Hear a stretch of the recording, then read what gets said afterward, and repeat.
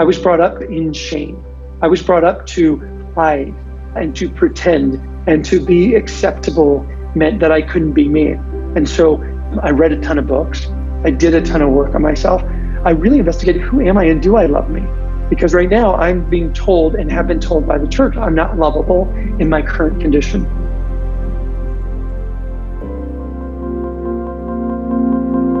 Hi everyone, my name is Natalie Thomas. I am a corporate yoga and meditation teacher, oracle card reader, and wellness mentor, and your host of the Now with Nat podcast. Here on the show, we are about cultivating consciousness and bringing more awareness about mindfulness and spirituality into everyday life. We provide insights on how you can tap into your own personal power and ignite the transformation from within. The guests taking part of the show have greatly inspired me, touched my life, and assisted me on my journey so far. I hope through sharing their stories, work, and knowledge, you too will uncover your soul's purpose and be guided towards self-realization. Now sit back, relax, and get ready for an awakening experience and a newfound sense of inner awareness. Hey everyone, thank you so much for tuning in to today's episode on the Now with Nat podcast. We have a very special guest with us today, and I cannot wait for him to share his story. So with that being said, I am honored to introduce Dino Sutter onto the show. Dino is a highly sought out personal transformational coach, a social impact entrepreneur, and a grateful world traveler. His passion is to help transform the world into a more abundant place by training people on how to emotionally regulate and discover their true self-worth. Dino, welcome to the show. Thanks, Nat. How are you? I am doing well. And how are you doing today? Tell us where you're located. So today I am in Mexico City, and I am doing fantastic. So I'm in an area called Condesa, which is very walkable, very green, cafes and coffee shops on every single corner and all the way up and down streets, tons of parks. It's beautiful. Amazing. Yeah. And I definitely want to dive more into your travels later on into the show. And again, thank you so much for being here with us today. I am so excited to share your story.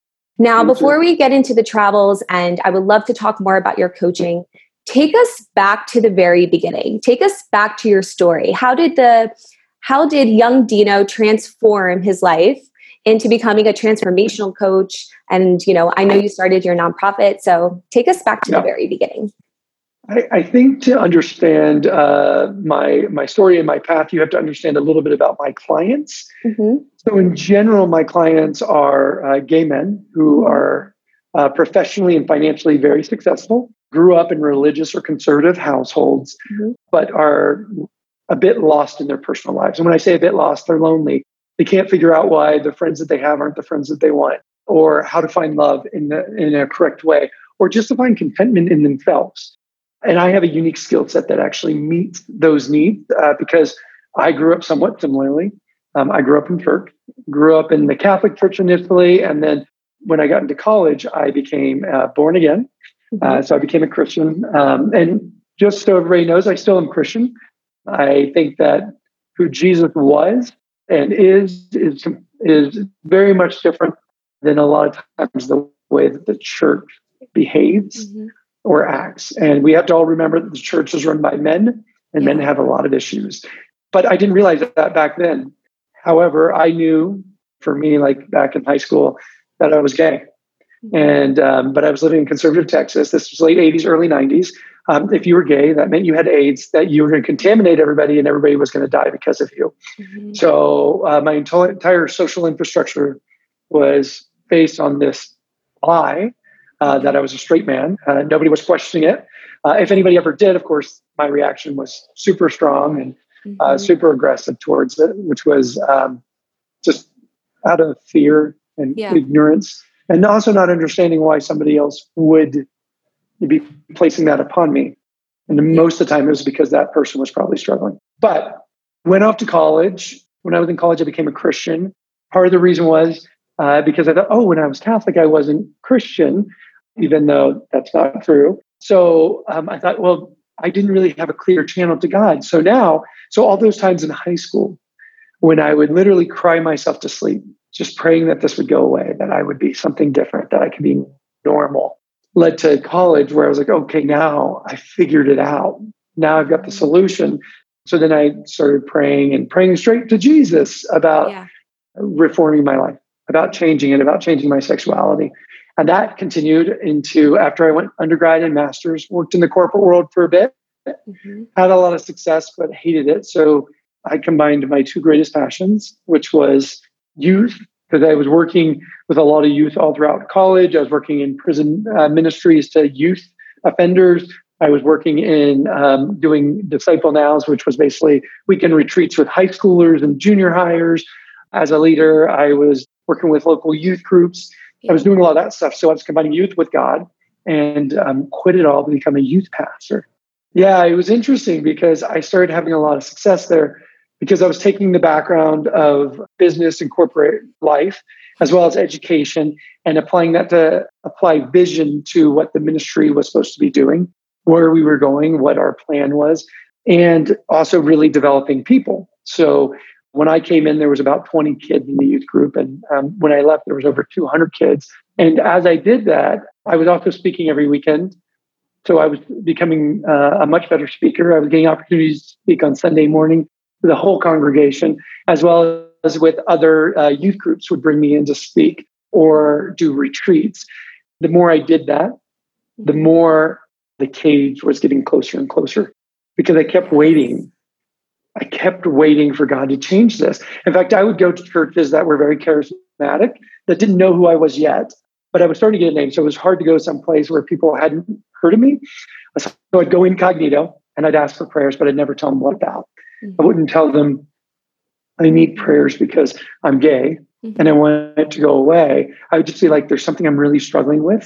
If you could just lay hands on, if you could just anoint me with oil, if you could just speak tongues over me, like whatever it takes. And they'd be like, oh, what is it specifically? And I'd be like, I know better. Because as soon as I tell one person, or at least in my mind, as soon as I tell one person, there's a chance that they're going to say, ooh, we really need to pray for this guy. Right. His name is this, and it's this affliction. And then that person just happens to know this person who knows this person. And next thing you know, my entire world is collapsing. So I would always tell them, listen, God knows. And I believe that if you, through prayer, that it's a channel to God. So use that channel and God will take care of it. And so people did. And I kept waiting. And by the age of 28, I was feeling so trapped. I thought my entire world and infrastructure is based on this. If this one thing comes out, that entire world collapses. My finances collapse, my emotional support, my social setting, my social groups, everything is going to collapse. So what do I do? And I was at a retreat with the rest of the men's ministry up in Colorado. And I felt like God was telling me, go out to California for acting. And it was like, what? That sounds like a crazy idea. But I do feel like that was my avenue or my channel to get away from this world so that I could expand and have other options. And the other thing that was really concerning was I was really struggling with being authentic. And because homosexuality was becoming a topic or an issue that was becoming a hot topic back then. We're talking mid to late 90s, early 2000s. It still is a hot topic, but it's different now. So back then it was more, is it right or wrong? Now it's more, okay, they exist and right or wrong doesn't matter as much as how do we incorporate them into the body. So back then it was definitely right or wrong. And people were asking my opinion, what my theology was on it, just because it was a hot topic. And so then, obviously, at the time, I was really struggling, but I still assumed it was sin, which I don't any longer. But at the time, so then I felt like I was preaching about something and being very inauthentic because I was preaching about it third person away from myself instead of really involving myself. And by the way, I wasn't touching or messing around with men at the time. I had never. So wow, you just knew deep down. I always knew. Yeah. I always knew. So I took the cue and I moved to California to pursue acting. Great. And obviously Los Angeles is a lot more of a open and embracing community for everything. But when I got there, immediately I went into my comfort zone. So I got involved in a church. Okay. I started getting involved in the youth ministry and in the Bible studies. And then everybody was like, oh my gosh, you have all these skill sets in this background. We need to utilize you more. So then men's ministry were using me for the MC, the men's ministry retreats and camps. And I was like, oh my gosh, I'm doing this again. And the real turning point for me was when I was 30. I met a guy at church. I didn't meet him. I knew him, but I had a conversation with him, and he was 40. And I was asking about dating, and I assumed this guy was gay, but he had never said he was. And he was like, "Oh, I was dating this girl, and she was really wonderful, but the problem was her teeth were too big."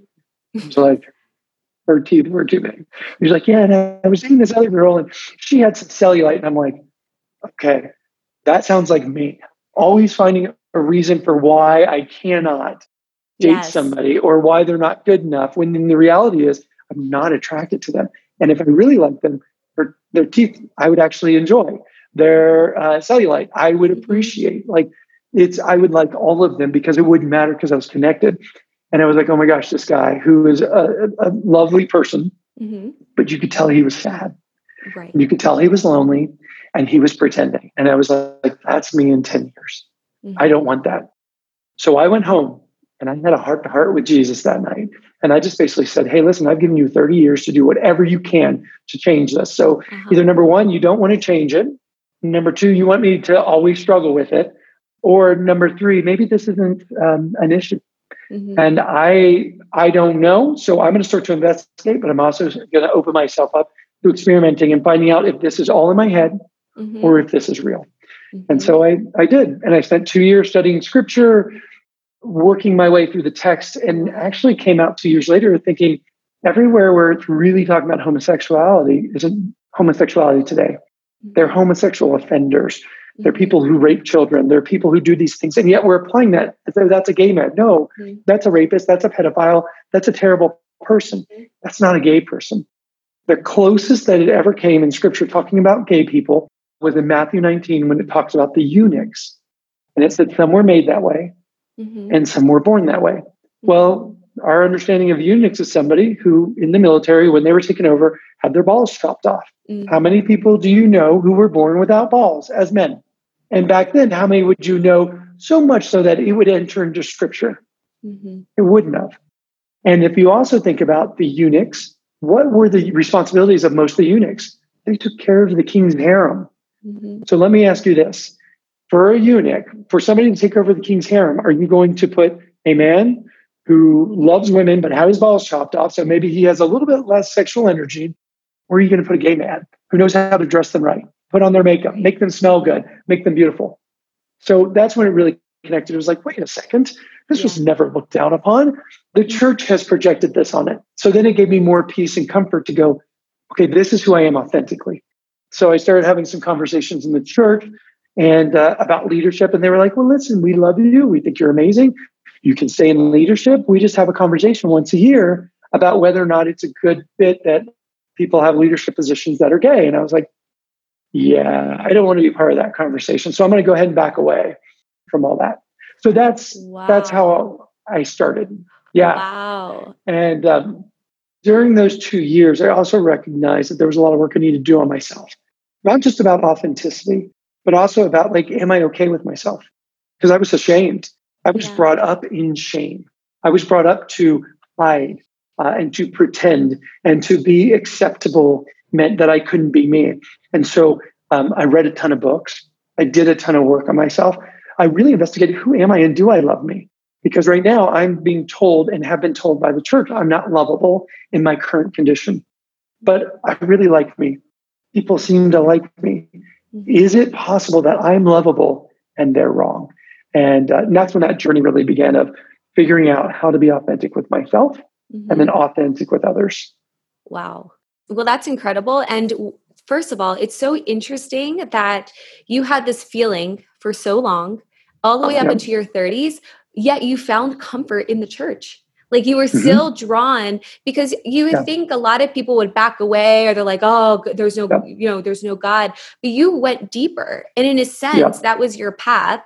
And then it made you like really, really look at the scriptures, really look at what they're what maybe the Bible says, and like what actual, spirituality really is, versus the fear that the church projects on us to be a certain way, to keep us in a certain box. That's right. Well, and the thing is, I always felt like the message that I got from the church was you either choose gay or you choose God. Since I couldn't choose gay, then I felt like they were telling me I couldn't choose God. But I didn't think that was God's message. I felt like that was the church's message. So that's where the conflict came, and where I was like really wrestling and struggling. And then obviously recognizing that other people were struggling with the same thing. So ironically, right after I took the 2 years to experiment a little bit and figure out who I was. And then I opened myself up for 3 years to be bi, which meant I would date guys, I would date girls, but I really wasn't dating girls. And I was going to process through this, tell people on my own terms, but that I was going to figure out who I was in this world and how this was going to be. And it was actually a really phenomenal experience, because then I met a number of others who also struggled with it. And so I started a Bible study in the gay community for people who grew up in church, who were struggling with how do I reconcile. And it was really fascinating to me, because a number of the people who were part of my Bible study also had parents who sent them off to camps to fix them, reparative therapy, as though the homosexuality could be pushed out. And some of the things that these people were making them do was definitely abusive. And also, like I would say, in complete conflict with everything Scripture had ever said. So it was sad. It was heartbreaking. It was enlightening. But it also showed me how much more people need to connect authentically with themselves and then authentically with God. And so I had that Bible study for a couple of years. It was very successful. It kept growing. The only issue was when you put that many gay people in a room who have now found similar backgrounds, they start to sleep together. And then they stop sleeping together and they get mad at each other. And then they cause conflict within the Bible study. So that was the only challenge. And then it found its natural end when I went on my first big backpacking trip. And that had to do with the professional side of things. So, and we can talk about that as well. But okay, so you started a Bible study. I definitely want to dive into the backpacking trip. So through your Bible study and like you're working with gay men and really helping them. And also you've been just like learning about religion your whole life, and Christianity and Catholicism. And how has it led you into this more spiritual path? Like did the ways that you viewed spirituality change, the ways that you view God in a sense, the way you view Jesus? How has that changed and shifted for you, like on a spiritual level? No, I appreciate the question. So what's really interesting is God used to be a person or a thing, and Jesus, and I do believe Jesus was a person who came to earth. Obviously, there's enough history to prove, and I do believe he was the Son of God, and I believe that the work that he did was radically important, and I think it changed the course of history, and it really did. Again, what I really learned was that anytime you put man in power of anything for a significant period of time, there's going to be corruption. Right. And so then what it really taught me was I can't buy into, by the way, there's amazing pastors out there. There's amazing preachers, and there's amazing leaders in every religion who have been gifted with a way to understand and interpret Scripture and process it where it's accessible to the masses. My biggest issue was definitely in the Catholic Church. It was promoted not to go to the Scriptures, but to listen to your priest. Well, the priest has a viewpoint. He has a filter. So that's what drew me to Christianity or to Protestant Christianity, where I was encouraged to go into the Scripture. But then what I found was there was still the problem when Jesus came to earth was the Pharisees, because the Pharisees didn't want anything to change because they were in power. They were abusing their power, and power had corrupted them. And Jesus talks about that. Well, when I got into the evangelical church, I'm looking at all these pastors who had become Pharisees, who were basically giving you all the lists, because the only thing that God ever said was really important, or Jesus said was really important, was love. That's it. He said, 100%. You want to know what the most Yeah, the two most important things, love God, love yourself. Well, then man comes in and says, or love others. I'm sorry, not loving yourself, but loving yourself allows you to love others. But the most important, the interesting thing is then man comes and says, okay, but how do we love God? Well, let's put a list together. Okay, now let's expand on that list. Well, let's look at this part of it and do it. And that's our nature because we want to be God. We want to be in control. And so what it really taught me was I need to release control and I need to love people right where they're at and not with conditions of who they'll become, but really love them where they're at. And then if they allow me to start to influence them in a positive way, it's not my responsibility. It's funny because I always tell everyone that I meet, you're 100% responsible for the way you think, the way you feel, and the way you act. It doesn't mean that the way you think, feel, and act came from you or that it's yours. It a lot of times came from your parents. A lot of times it was influences on the external. However, you're responsible for it now because you're an adult and you can choose who you think, how you act, and how you feel. And it was really during that time that I started to recognize my responsibility. There was no more victimhood. There was no more blaming the church or being upset with the church or blaming circumstances. I 100% was going to either own my life or I wasn't. And that's also what I started passing on to the people in the Bible study. Listen, you can be mad at church. You can be mad at the pastor who prayed you wrong. You can be mad at the reparative therapy that you went to. You can be mad at your parents for forcing you to do that. You can make decisions today not to play the victim, to own your reality, and by the way, start having conversations with them. Because many people are scared of conflict. Blame is so much easier than conflict. And conflict can be healthy if it's done in a healthy way.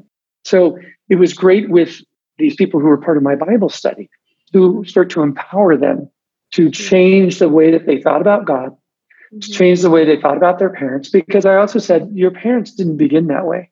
They learned their behaviors and their filters on what homosexuality was from somebody else. Right. So you want, and they've lived in that filter until you told them. So you might have struggled for 30 years. And then you come out to your parents and you expect them in 30 seconds to fully accept something that they may have had 50 years of filter against. It's not going to happen. Right. Instead, what you have to do is allow them the same freedom and process to go through what they believe about it the same way you did. And I think for a lot of people, that was like, oh, that makes sense. There's freedom in that. And I don't have to tell my parents they have to accept me 100%. They just have to love me where I'm at. That's all they have to do. And just the way that you're going to love them. So I don't know if that answered your question, but that answered my question. I love that you, through the religion, you were able to weave your way and find this new spiritual practice of like, oh, that's what God really means. That's what Jesus, because I grew up Catholic too.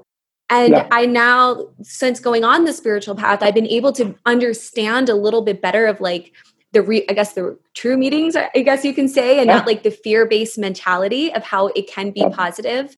And I love that you started bringing that more to, your groups, your Bible studies, a new way of thinking. So you took this religion and you weaved it into your own spiritual path that you are now sharing with others. Now I know I just have a feeling travel is going to be a part of your story.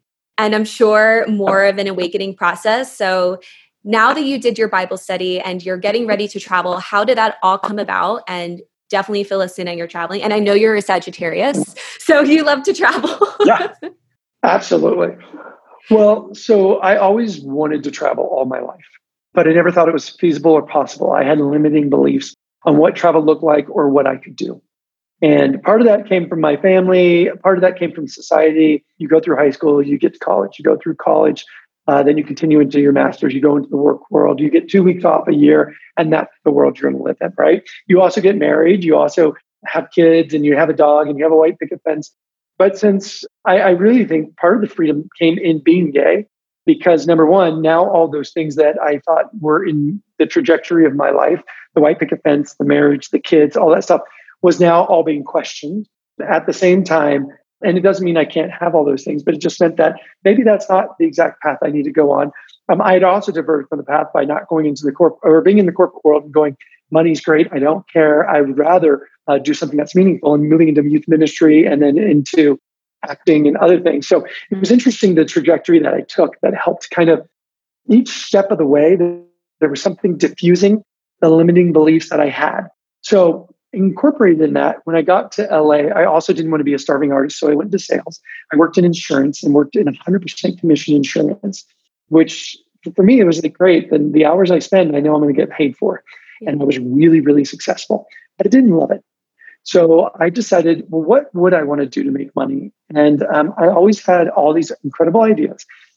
And I had this idea for a company. And so I reached out to a couple of friends and we created my first startup. And it was a very simple concept. It was solving a very simple problem. And we started growing it and building it. And around 2006, 2007 is when it really launched. In 2008, when all the markets were falling, we actually got our first funding, which was incredible. Wow. So the entire economy is collapsing and somebody's saying this idea is valid and we want to invest money. The only condition is that we had a CEO who was more skilled than me because I had never done a tech startup before. So we brought him on, and over the next 2 years, he basically bled the company dry. We ended up raising about 1.1 million. He bled the company dry, stole $400,000, literally cash withdrawals of $400,000, and the entire company, and everything was collapsing. And I moved away from it and was totally lost. And I met with a friend who had just spent 6 months traveling through Southeast Asia. And I was like, oh my gosh, how did you afford that? And he said, it's not expensive. I spent X, Y, and Z for that entire time. I stayed at these incredible places. And I was like, wait, that's all you spent? And I was like, well, I need to get away. So I am booking a ticket right now to go to Bali. And that's how it all started. I was like, I have to clear my head. I need to do I need to do a reset. And I need to reset who I am and find out who I am again, because I've been in this thing that has definitely drained me and made me heartbroken and created all these issues that aren't, and also created part of me of doubt and fear that wasn't part of who I was before. So I need to rediscover. So I only set up for 3 weeks in Bali. And when I got there, I was like, extended to 8 weeks. And then week 8, I was in Thailand. I was like, well, this isn't enough time. So I extended another 2.5 months. Yeah. And just traveled everywhere. And through it, what was amazing, and this is why I'd encourage anybody to travel. Mm-hmm. Number one, it opens up your mind to all the possibilities of what the world has to offer. Mm-hmm. It also exposes you to other political systems, other theological systems, other thought processes, the way people perceive the world, which is really confirming and interesting. But really what was amazing was the way that people saw me. And what I had already done was not the way I had thought about it, because at that point I felt somewhat like a failure. I felt defeated. My company was collapsing. I had gone into $100,000 of debt and had lost all of my savings and was having to declare bankruptcy. Mm-hmm. So my entire world is collapsing and people are like, oh my gosh, you're amazing. Yeah, I can't believe you would do this or think this way. Like, who are you? And I'm like, oh wait, I am kind of badass. Hold on. Yeah. Thank you for seeing in me what I was not able to see because I was in my narrow view of my world at the moment because I was so deep in it. And so travel, the other thing is it expands your view of yourself and of others and of the possibilities. And it starts to knock down those limiting beliefs. So I was super thankful. And it was an amazing experience. It's like you can look back and see like that bad time and how it propelled, it kind of like shifted your life to be like, okay, you're going to go travel now. And it's like, what? I just went through this crap time and now and then you're there and you're traveling and you're like, oh my gosh, there's so much more to life. The value that you know, for even the listeners who are watching, like the value you learn just through cultures and other people is like, you can't even explain. And I can relate to you about the, pushing your dates. Cause when I had met you in LA, it was right before I was moving to Santiago, Chile. And I was like, oh, I'm only going for 2 months. And like 3.5 years later, now I'm in Colombia. So it's and you're in Mexico. So that's right. You never know where it's going to lead you. Yeah. Well, and the thing was about traveling for me that first time, I didn't know what I was doing. I had no plan. I literally just showed up in Bali. I was told by my friend, make sure you look for I think it's the blue taxis. They won't rip you off. I didn't have a hotel because back then there was no hostels in Bali at the time. I literally was walking the streets with my backpack on going, where do I stay tonight? What do I do? And I had never done anything like that. I found a place and I wanted to go really cheap. So I found this place that was like $70,000 1,000 rupiah, which is like, I don't know, $7. It was something really cheap at the time. And I walked in and there was a roach running across the floor. The shower was just a white PVC pipe sticking out of the wall that let water out. It was cold. And I was like, okay, the adventure begins now. And it forced me to have to go meet people, which I'm a Sagittarius. So yes, I don't have problems meeting people, but I just went to a cafe and I saw some people and I just started talking to them and then talked to other people and the adventure began.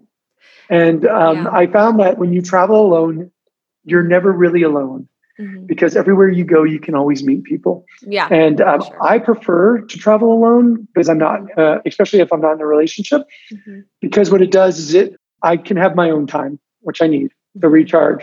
I'm not on anybody else's schedule, but I can also define and create whatever I want in that world. And the adventures you get to go on are phenomenal. So I love that so much. And I love that you just showed up. It might be a Sagittarius thing because I look back at some of the places I've traveled alone and I've literally showed up and I'm like, why did I not research that place? Like, you know, like I was like in Japan. I was like, oh, let's go in Japan. And I look back and I'm like, even moving, I'm like, why did I not like look up more of Santiago? But, you know, I guess that's what makes the journey super fun. And going off of that, so I know you started another company and in Guatemala. So can you take us on that experience of how your travel led you to Guatemala and essentially starting, is it your second startup? That's the fifth. Oh, wow. Okay. So number 5. But I'll explain how I got there. Okay. So I got back, this is actually connected. I got back from my travels through Southeast Asia, had an amazing time. A friend of mine approached me about starting another company, one that was super not sexy, but seemed like it had potential. And we started that. We actually were doing okay. There was ups and downs. And we were reaching a tipping point where we were going to invest a lot of money. And we did.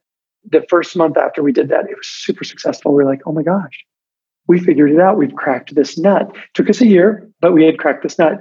That was in July, August 8th of 2012. And by the way, I had already done. So every time I do a big trip, I call it a reset because it's resetting my life and resetting my trajectory.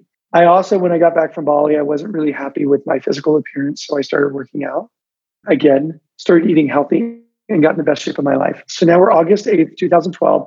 I just had dinner in Manhattan Beach and was driving back to Marina Del Rey, where I live, along the coast. And a kid who, they'd closed down the beaches. There's bonfires in front of LAX. They closed down the beaches at 10 p.m. He had run up the hill, got into his vehicle that was parked on the shoulder of the road, and didn't see me and decided to make an illegal U-turn. And when he did that, he actually came halfway across, blocked both lanes of my way, and there was only 2 lanes of oncoming traffic, and there was traffic coming, so he stopped for them. Gosh. But now I'm a second before impact, so I have to think about what do I do? And I'm going 40, 45 miles an hour on a motorcycle with no protection. So I decide to go into split the lane and go into oncoming traffic. Well, oncoming traffic saw my light. They slammed on their brakes. The kid, I'm sure, had his music up, was looking out his right side, not towards me, and thought, oh my gosh, they're doing that for me. I better go. And steps on the gas as soon as I'm in front of him and slides into the side of me, breaks my femur on contact. My ankle hits the handlebars, and I have this great crescent-shaped scar, and my foot got lodged into the grill of the SUV, and that's where they found my shoe, and my foot shattered from the force, and I was thrown over 2 lanes of oncoming traffic. And while I was in the air, I was like, oh my gosh, what do I do? What do I do? What do I do? So I tucked and I rolled because I had played a lot of sports. I tucked and rolled through 2 lanes of traffic, hit the curb, popped up on the berm, and I teetered there. And literally, had I gone down that 50 feet drop, the break that had already happened in my femur, it was a complete break, would have cut that artery and I would have bled to death in 3 minutes. So I'm just teetering up there. Oh my gosh. My head is on the curb. From my mid-thigh down, I can't feel anything. And it's not touching ground. So I'm just grabbing it, screaming in insane pain. The kid got out of the vehicle, ran over. There's a lot of people around me. Of course, I have no signal on my phone. So I'm handing my phone saying, call these people. Other people are calling 911. Ambulance comes. They put me in there. 6 months of being in a wheelchair or on crutches in a second floor walk up. So not possible for me to leave unless somebody helps me down the stairs. And during that time, I also was in the hospital for a week when I got out. I was on pain medication, all this other stuff. I was bedridden, didn't even know what my leg or my foot looked like underneath because it was all wrapped up until we went back and got it unpacked. But during that time, the problem with the business was it was really essential for me to be there. And so in the month of August, the curve went from hockey stick to a bell curve really quickly. And by the end of September, we went from being well in the black to being in the red. And we had to decide what we wanted to do. So in October, we made the hard decision we both didn't enjoy the work we were doing. Mm-hmm. It was a cash cow, but it wasn't profitable. So we were going to shut it all down and sell it all. And it worked out really well because because I had invested everything I had again in this, and the kid had no insurance. And so that was unfortunate. And I had just switched my insurance, but kind of did in the moment when I switched motorcycles and had switched coverage. It's a long story of basically the perfect storm. So my coverage was not very much. So I ended up going out of pocket about $30,000 or $40,000 for my own medical bills. 6 months in a wheelchair, 6 months not walking normal, another round of surgeries, another year and a half of physical therapy. And so when that was all done, I was like, I have to get out of Dodge. I need to go travel and do another reset. And I decided on Central America. And I thought, I want to learn Spanish. And my friends told me the best place to learn Spanish is in Guatemala, in Antigua, Guatemala. So that was first stop for my 6-month tour. And while I was there, I found a school and I met this little nugget of a tutor who, one of my favorite people in the world. She was so sweet, so kind, so smiling. While spending time with her, I started to hear about the plight of the women and basically how they were treated in that school, how they were treated in Guatemala. I knew how much I was paying and how little she was getting from that. And I thought, gosh, this isn't fair. Somebody should help these people. Somebody should change this. But then I was still backpacking. So I spent like 9 weeks with her, about 11 weeks total in Guatemala exploring, then Belize and the rest of Central America, got back to America and was part of while I was traveling, a friend of mine reached out about a music festival startup. So I started helping him with that startup, help him basically bring on funding, do other things. And then I felt like that course had been run, left that, and worked with a different startup, which was in the mindfulness space. And really enjoyed my time there. And I was working in business development. It was mindfulness, not social impact. And I wanted to work in social impact. It felt like it was time for me to leave that because they were wonderful. They thought they were doing social impact, but their definition of social impact and mine were very different.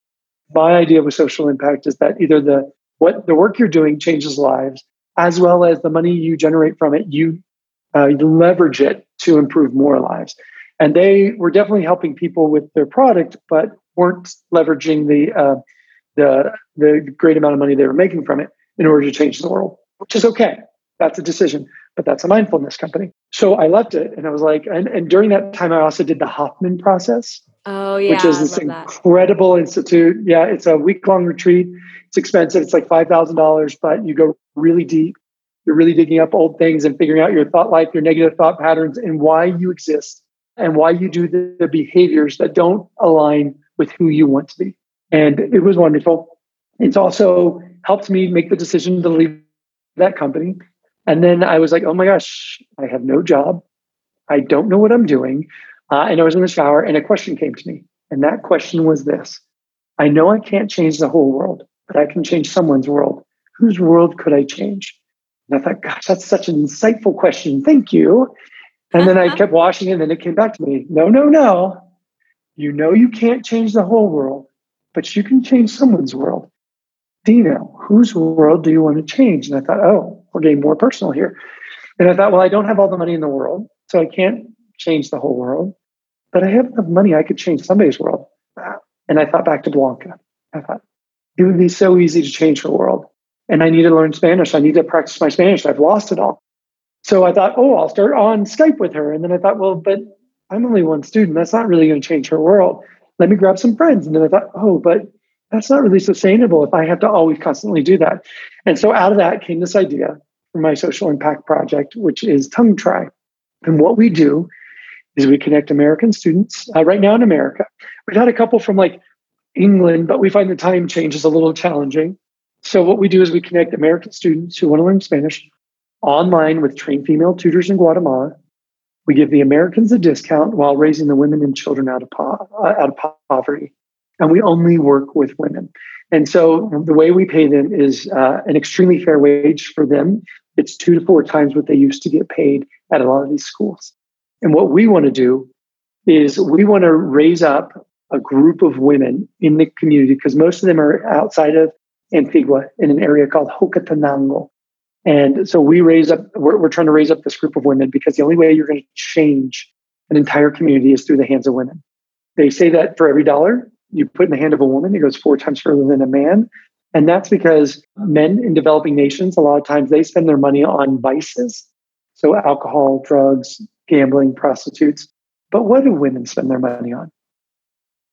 Food. Food, kids. Family, kids, community. Mm-hmm. So all their money, instead of going to these dark sources, are always going back into the community. And so it's building up the entire community. So that's how that all started. And that's been a phenomenal ride. So that was startup number 5. Oh my gosh. So now you created 5 startups. And going back again, well, first of all, your motorcycle accident, spending time 6 months, probably alone. Were you living alone? So that's a great question. I should expand on that a little bit. Yeah, so I'm sitting in bed. I'm completely alone. Luckily, some friends came together. They put together a website where people would drop off food once or twice a day, which was awesome, because I literally couldn't leave. And the only thing back then that you could order, they didn't have Uber Eats or anything that was convenient, was like pizza or Chinese food, and definitely would have wrecked me if I had eaten pizza and Chinese food for 6 months. So these wonderful people, and this is what I'll say is a testimony to bringing value to people. During that first 30 days, I had people sign up who would literally travel 2 hours from Simi Valley in traffic. You know where Simi Valley was. In traffic to come to Marina del Rey to bring me food, spend an hour or 2 with me, and then drive home. It was phenomenal. And these are people I hadn't talked to in years. And the reason was, when I was involved in church, I quickly realized I was getting involved in this Bible study. It was called Foundry at the church. But when I walked in, nobody greeted me. And I didn't know anybody. And so I was like, well, nobody's greeting people. I'll just start doing it. So my first night, literally, I started standing by the door and saying, hey, welcome. I didn't know what the Bible study was going to be good or not, but I was just like, I don't care. I'm going to meet people. And at the same time, like, there was these thoughts of like, oh my gosh, your company's collapsing again. Mm-hmm. Here we go again. Mm-hmm. Everything's falling apart. Blah, blah, blah, blah. And I thought, you know what? I'm not buying into any of that. What this means is everything happens for a reason. And I'm going to believe that this is changing the trajectory of my life, because that's not where I was supposed to be. Mm-hmm. And I'm okay with that. Whew. This is incredible story. I know you, but I didn't know all of this about you. So I feel like I'm personally learning so much. And it goes to show, like, when you just do acts of kindness, of how that comes back tenfold. Of course, like, you know, right. Especially when you're in those tough times, it like gives you that realization of like, wow, that like what a night. It kind of opens up your eyes and opens up your perspective, I believe. So now you are on this brand new path. You started your school in Guatemala. You are touching the lives. You're helping women. Yep. Take us to now where you are today. You're a transformational coach. And I'm sure through this whole entire process, you picked up pieces in every situation and transformed in every situation to be able to provide for men now what they need to know. So I fully believe, like, unless I'd gone through all of my experiences, I wouldn't be where I am today. And literally, I think it's in the valleys, not the mountaintops, not the peaks, when you grow the most. And I've had a lot of challenges in my life. I've had a lot of heartbreaks. You know, when I was, this also you won't have heard about, but when I was 20 and just turned 21, I lost my father. But the way I lost him was he went in for a test. The doctor couldn't figure out what was wrong, so decided to do exploratory surgery and opened up his entire side. Through that, he got septic shock syndrome, and 10 days later, he's dead. However, I was there, luckily, because it was during my birthday is December 19th. His initial surgery, his test, was on my birthday. So I drove up the next day, and I'm like, what is going on? And then he died December 29th. And while I was there, when he went into full septic shock syndrome, where they put the tubes down him, he couldn't express. He was in so much pain. Eyes are crusted over, because they also couldn't put him on pain medication because he had a fibrillator in his shoulder that would shock his heart if it ever stopped. So if they tried to do this to him, then that would actually electrocute him and he would die from that. So they had to put him on blood thinners and couldn't allow him to be on pain medication because that would slow down his blood. And because all of his organs were starting to fail, including his heart, they couldn't do it. So it was this like crazy situation. And so the day he died, I actually was out. I had gotten away because I had already spent the night there, spent so much time. I was going through all this emotional turmoil. I was praying a ton, and I was like, okay, God. So I got in the car and I went and drove, and I said, God, here's the deal. Take him or leave him. I don't care what your choice is, but this pain, there's no reason for it. And you need to make a decision. Yeah. And I will accept any decision you make, but this is not acceptable. And I'm done with this for him. He's not improving. He's not getting better. So either make him better, put him on the trajectory, or change it, but make the decision. And so, crying and tearful and whatever. So I go back to the hospital. My sister drives in. She has a 5-month-old. We don't want to bring him in the hospital. So since I had spent so much time, I was like, okay, I'll go. So I left with the baby to take him back to the house. By the time I got back to the house, they're calling me, you have to come back. And I walked back in. Everybody's in the waiting room. I was like, why are we not in with dad? Where's dad? And they're like emotionally, and we had extended family there too. So like my aunts, my uncles, and other things. And I was like, so I walked into the emergency room. I walked back into it, into the ICU. And I walk in and my dad's just laying there and all you're hearing is, no, my gosh. And I'm like, what are you guys doing? Do something. And they're like, oh, you're not supposed to be here. I'm like, do something. So long story short, then I got out of there and I went home and I'm crying and I'm in the house and stuff. And then looking at all of my dad's stuff, realizing he's gone. And I'm like, okay. And I said, all right, God, I can't be mad at you for doing what I asked you to do. So thank you for putting him out of this misery. I said, and now I'm going to focus on all the good times and all the memories and the dad I had, not on all the things I'm going to miss out on, because there was no guarantee I'd have a dad for 21 years. So yeah, in that moment, I decided my perspective on death is going to be different because none of us are guaranteed anything. So I'm just going to be thankful. Take that moment to be thankful. I obviously am mourned. You'd see things, you'd cry, you whatever. But my perspective on death was different. So that was a very pivotal point because I then 5 days later, 6 days later, I'm driving back to college. Nobody knows what's happened. Yeah. And I'm also like, I don't want to tell everybody what's happened because I didn't know how to process it myself. So people then started finding out and they're like, Dino, are you kidding me? Like what? Mm-hmm. So that was a big turning point. Then obviously being willing to go into youth ministry and deny money, because youth ministry didn't pay much, but to satisfy the soul, and then moving to LA. So there's all these things, and then starting things and having them collapse, and then figuring out okay, but that's a thing. Yeah. I'm a person. Things don't matter. People matter. Yeah. So how do I align myself? And so through all that, also doing a lot of work to figure out who do I want to be?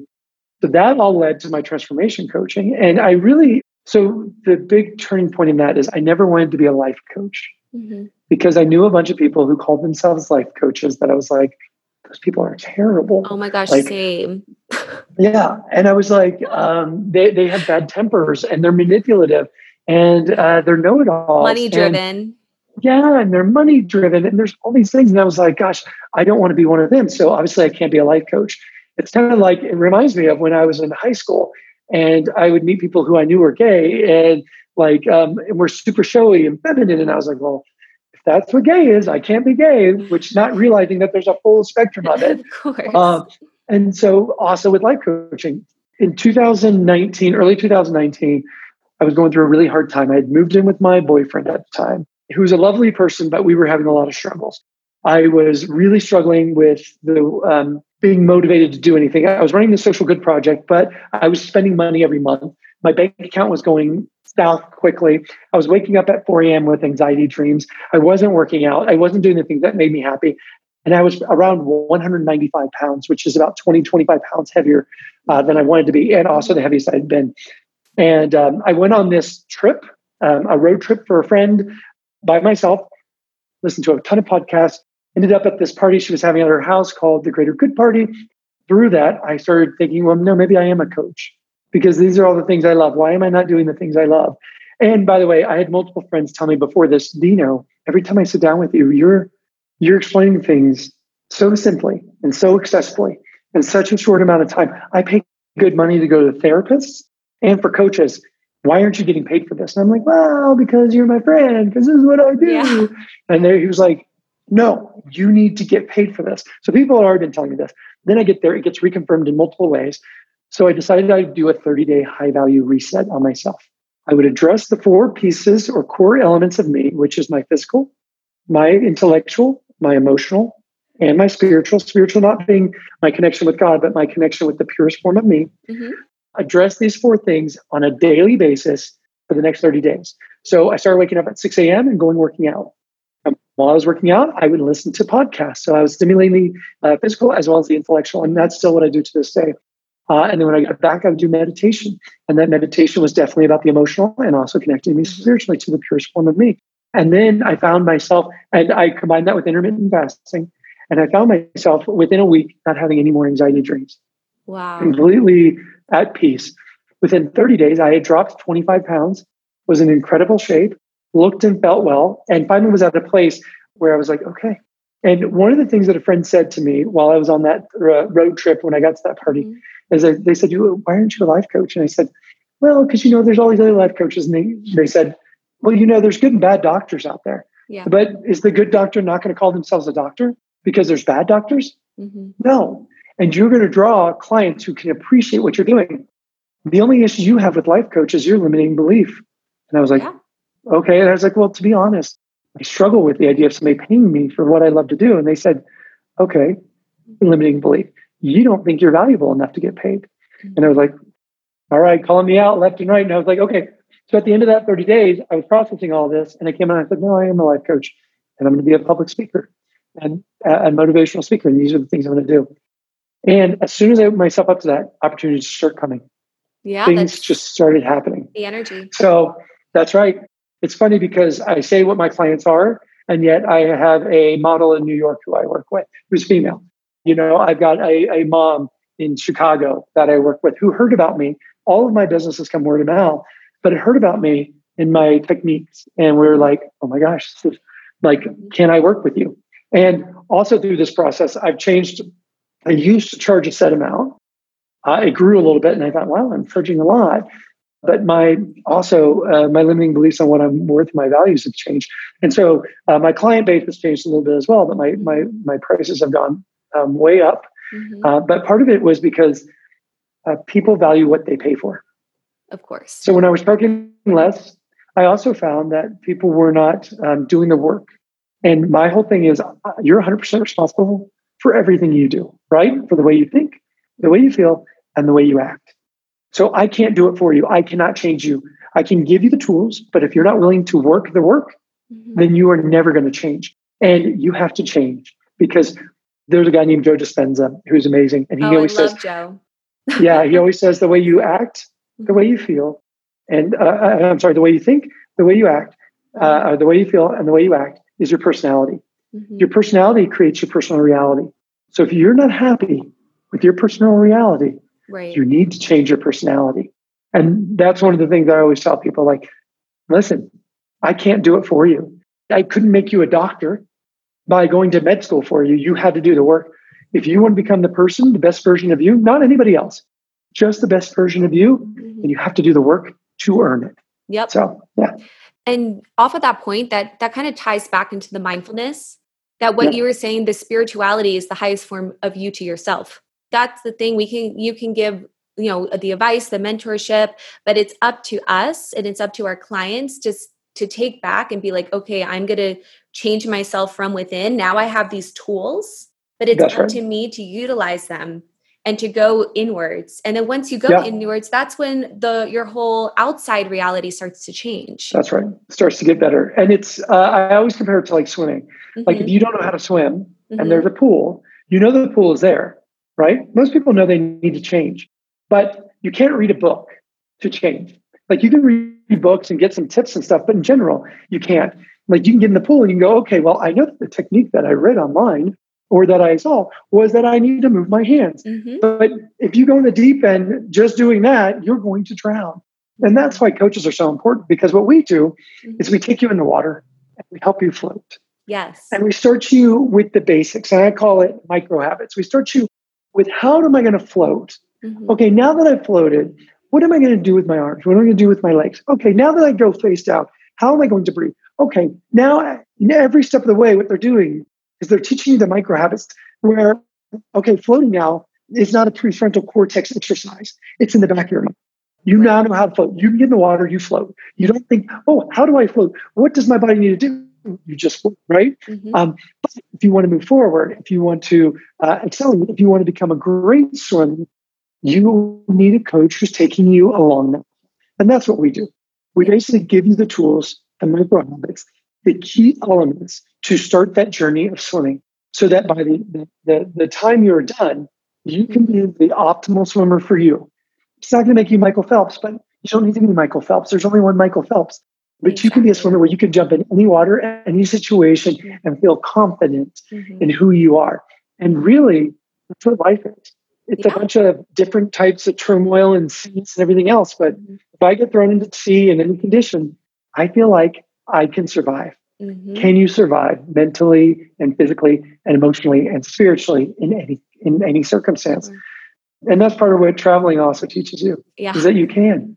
Gives you that travel's confidence. That nice mix in it. And I always tell my clients too, I'm like, these are tools that I've tested. I've worked with mentors. I've worked with teachers that I'm just passing on to you. You know, it's like, I didn't create this. Like I was taught this, right. you create, okay, here's like a news package and here, and now it's your turn passing over that information.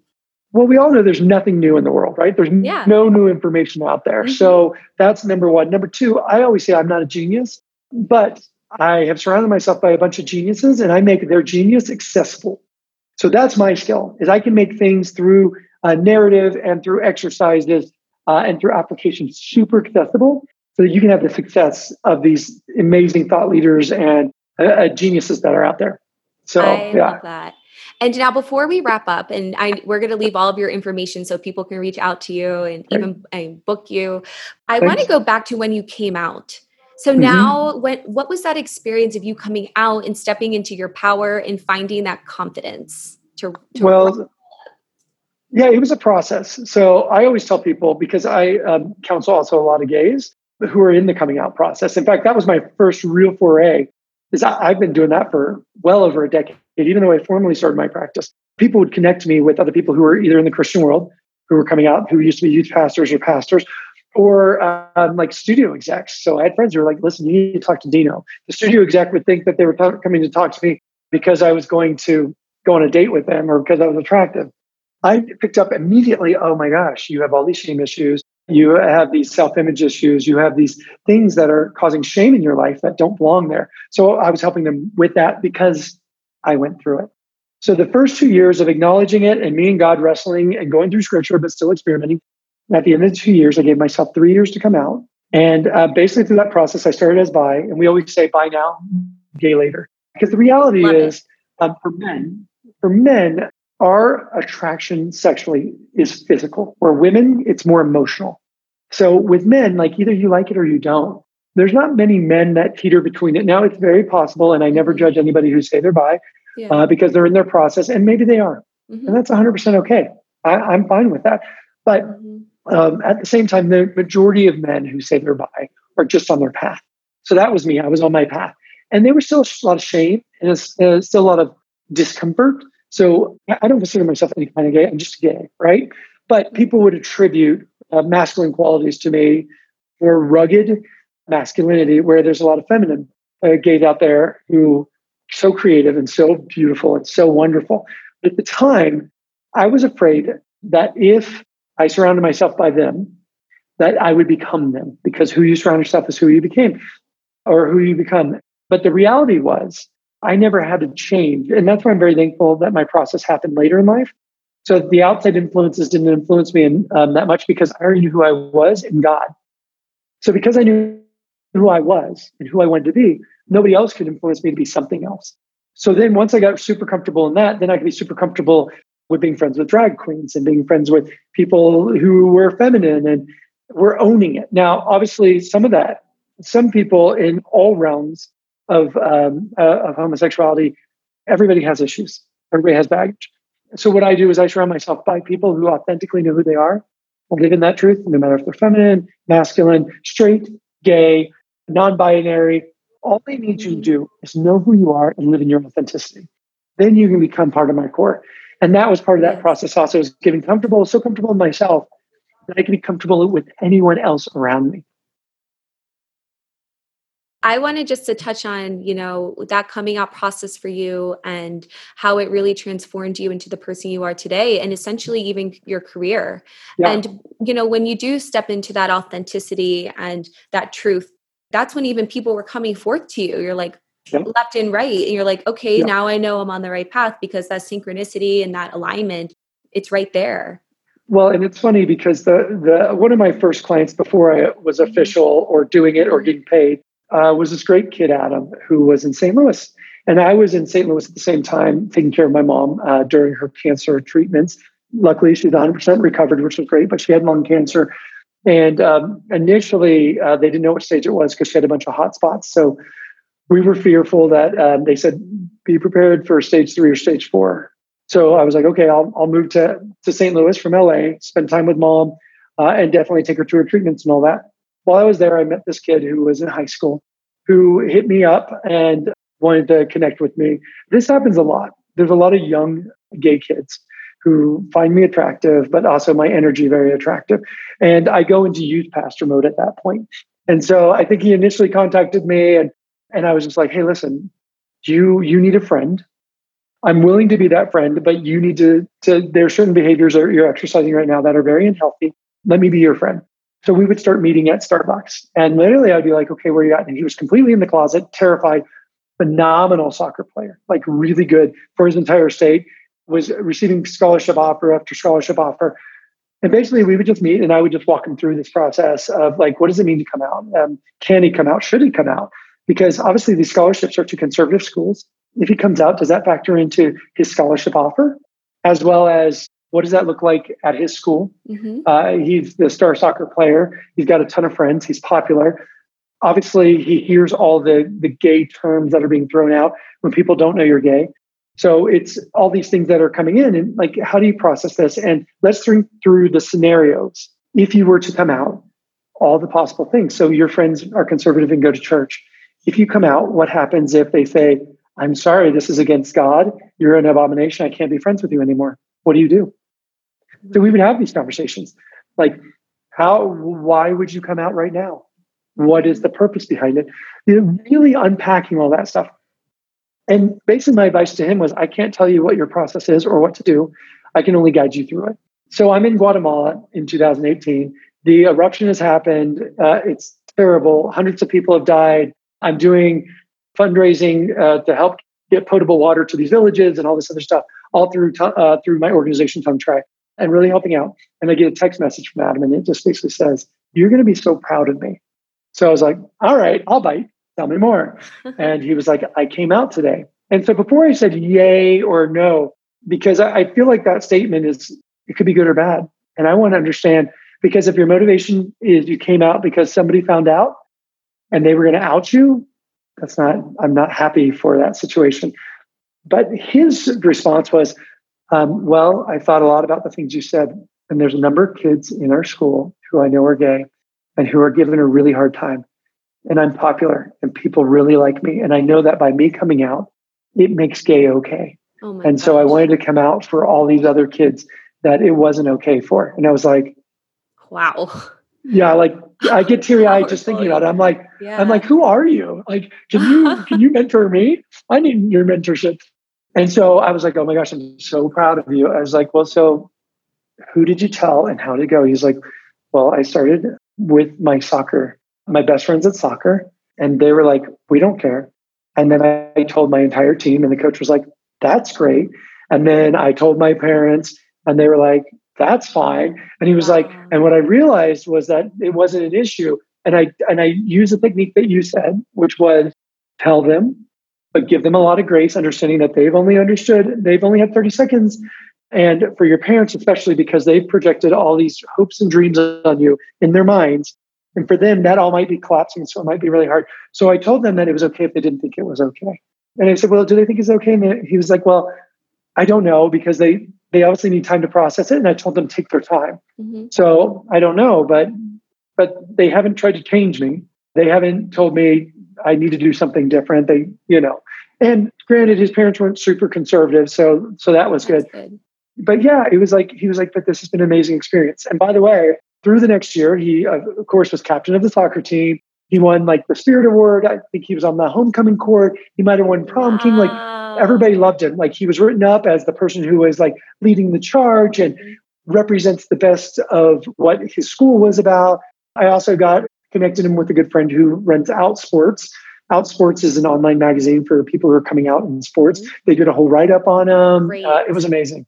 So yeah, it was super exciting stuff. And he's been loving it. And when he went to college, at his college, he's captain of the soccer team. And they love him and they think he's phenomenal. So yeah, so he's continued to do that. He's also in a healthy relationship that he's been in for a year, helped coach him through that. So it's been really, really cool experience overall. And that's all I want. Yeah, he started to thrive. Like he started to thrive in who he really was and had. Well, and he also said, you were the first person that I met that was gay that I could actually look up to. Wow. And I was like, awesome. That's what I want to be. And ironically, I've also had a few parents reach out because their kid has come out and they want their kid to get established in good practices and behaviors and thought processes, healthy ones, before they go off to college or other things. I'm like, yeah, that's I can absolutely help them. And for them, they also it helps that I'm decent looking because the parents also know that the kids will probably take more stock in what I have to say, because I understand what's out there and I understand what the possibilities and the lifestyles that you can have. I could be a partier, I could be on drugs, I could be on yachts, I could be doing all that stuff, but that's not fulfilling. Like I can be on yachts and it can be fulfilling, but not because people are bringing me there for those things. Right. People are bringing me there because I'm a thought leader and they want to grow, or they're thought leaders, and we integrate in such a way that we're all bringing value to each other. And it's about having a value system that is high and our behaviors that match that. So, yeah. Wow. Well, Dino, you have been, and you still are, and you're going to be until the time to come, a trailblazer in helping people just like step into their truth, step into their authenticity, especially if you're gay, but even if you're straight or, it doesn't matter your sexuality, maybe your religious background. Sure. And that even goes to anybody listening. If you're struggling, definitely reach out to somebody. Know that you're not alone. You don't have to go through it alone. And there is a process and there are people there a support system and people who love you.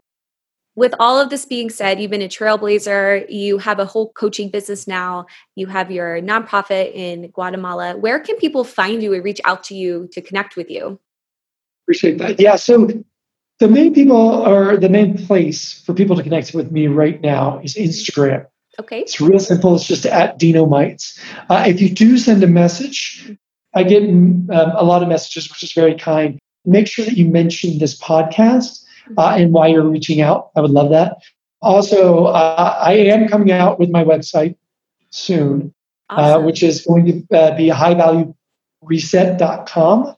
And there will be a way to contact me on that website. I own the website, so it is mine. It's also part of my program, which is called the High Value Reset. So that will be coming soon. It's just not available yet. We're developing it now because, to be fair, all my clients have been word of mouth. I've never needed a website. But now there's all these other opportunities that keep presenting themselves. I feel like in order to expand into the next level of my career and iteration of whatever God and the universe has for me, I need to do that. So that's coming. Awesome. Well, we're going to leave it in the show notes so people can easily find you. And thank you so much for your time today, Dino. And we hope to have you back soon. Oh, I hope so too. Thanks so much, Nat.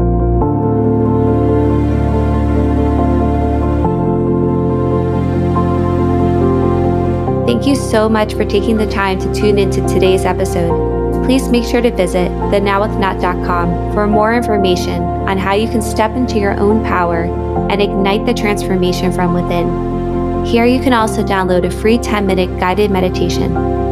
Have an amazing rest of your day, and until next time, namaste.